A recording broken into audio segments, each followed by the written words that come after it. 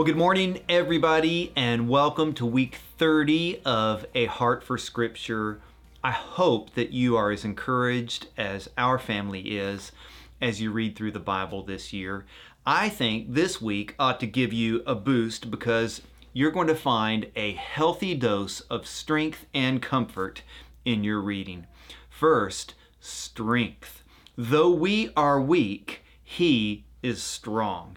Even though we are sometimes foolish, our God is very wise.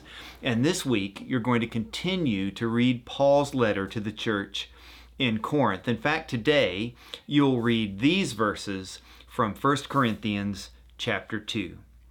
And I, Paul writes, when I came to you, brothers, did not come proclaiming to you the testimony of God with lofty speech or wisdom. For I decided to know nothing among you except Jesus Christ and Him crucified. And I was with you in weakness and fear and in much trembling, and my speech and my message were not in plausible words of wisdom, but in demonstration of the Spirit and of power, so that your faith might not rest in the wisdom of men, but in the power of God. Now, these verses ought to encourage you because you do not need to trust in yourself, in your own wisdom, in your own intelligence. Paul didn't do that. In fact, he said he came without lofty speech or wisdom, and that his speech and his message were not given in plausible words of wisdom. Paul didn't bother trying to impress anyone with his own ideas. His message was not that Christians needed to know everything and understand everything and have everything together. His message was that Jesus Christ had it all together. He said he decided to know nothing except Jesus Christ and Him crucified, so that their faith might not rest on their own wisdom and their own strength, but in the power of God.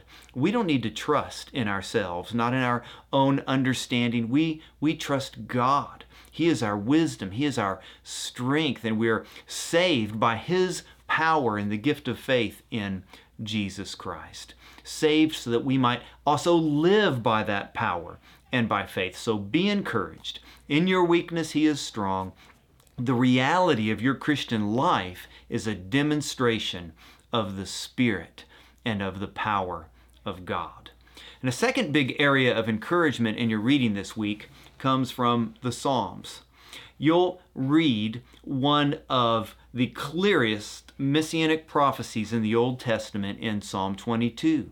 There you'll find details about the crucifixion of Jesus Christ, such as the casting of lots to divide up His clothing at the crucifixion. And the Psalm 22, closes with a preview of the results of the work of Christ, where we read that all the people in the coming generations shall come and proclaim the righteousness of God to a people yet unborn, because He has done it. Those people that were yet to be born, well, that's you and that's me, those of us who've heard the message about Jesus Christ. We're the people who benefit from His righteousness because He's done it. And that's comforting it, and it sets us up perfectly for one of the Bible's most familiar passages.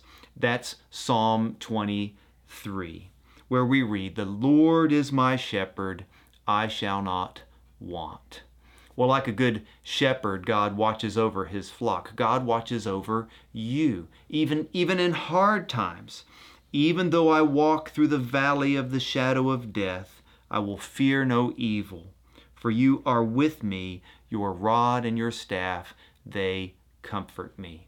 The shepherd's rod and staff bring comfort even in hard times by providing gentle discipline or by protecting from enemies who are outside. God takes care of us. He shepherds us. He feeds us and watches over us, and He lifts our gaze to all the hope that we have in eternity. Psalm 23 and verse 6, surely goodness and mercy shall follow me all the days of my life, and I shall dwell in the house of the Lord forever. What great comfort we have in this psalm. A couple of weeks ago, we added a Bible memory system to the bookstore. It's very basic, simple, and free. And if you're doing that, and I'd like to encourage you to do it, then you should certainly add Psalm 23 to your memory work. It has been a source of comfort for millions of people throughout the ages. So this week, press on in your Bible reading, knowing that there is strength and there is comfort for you there in God's Word. Enjoy reading.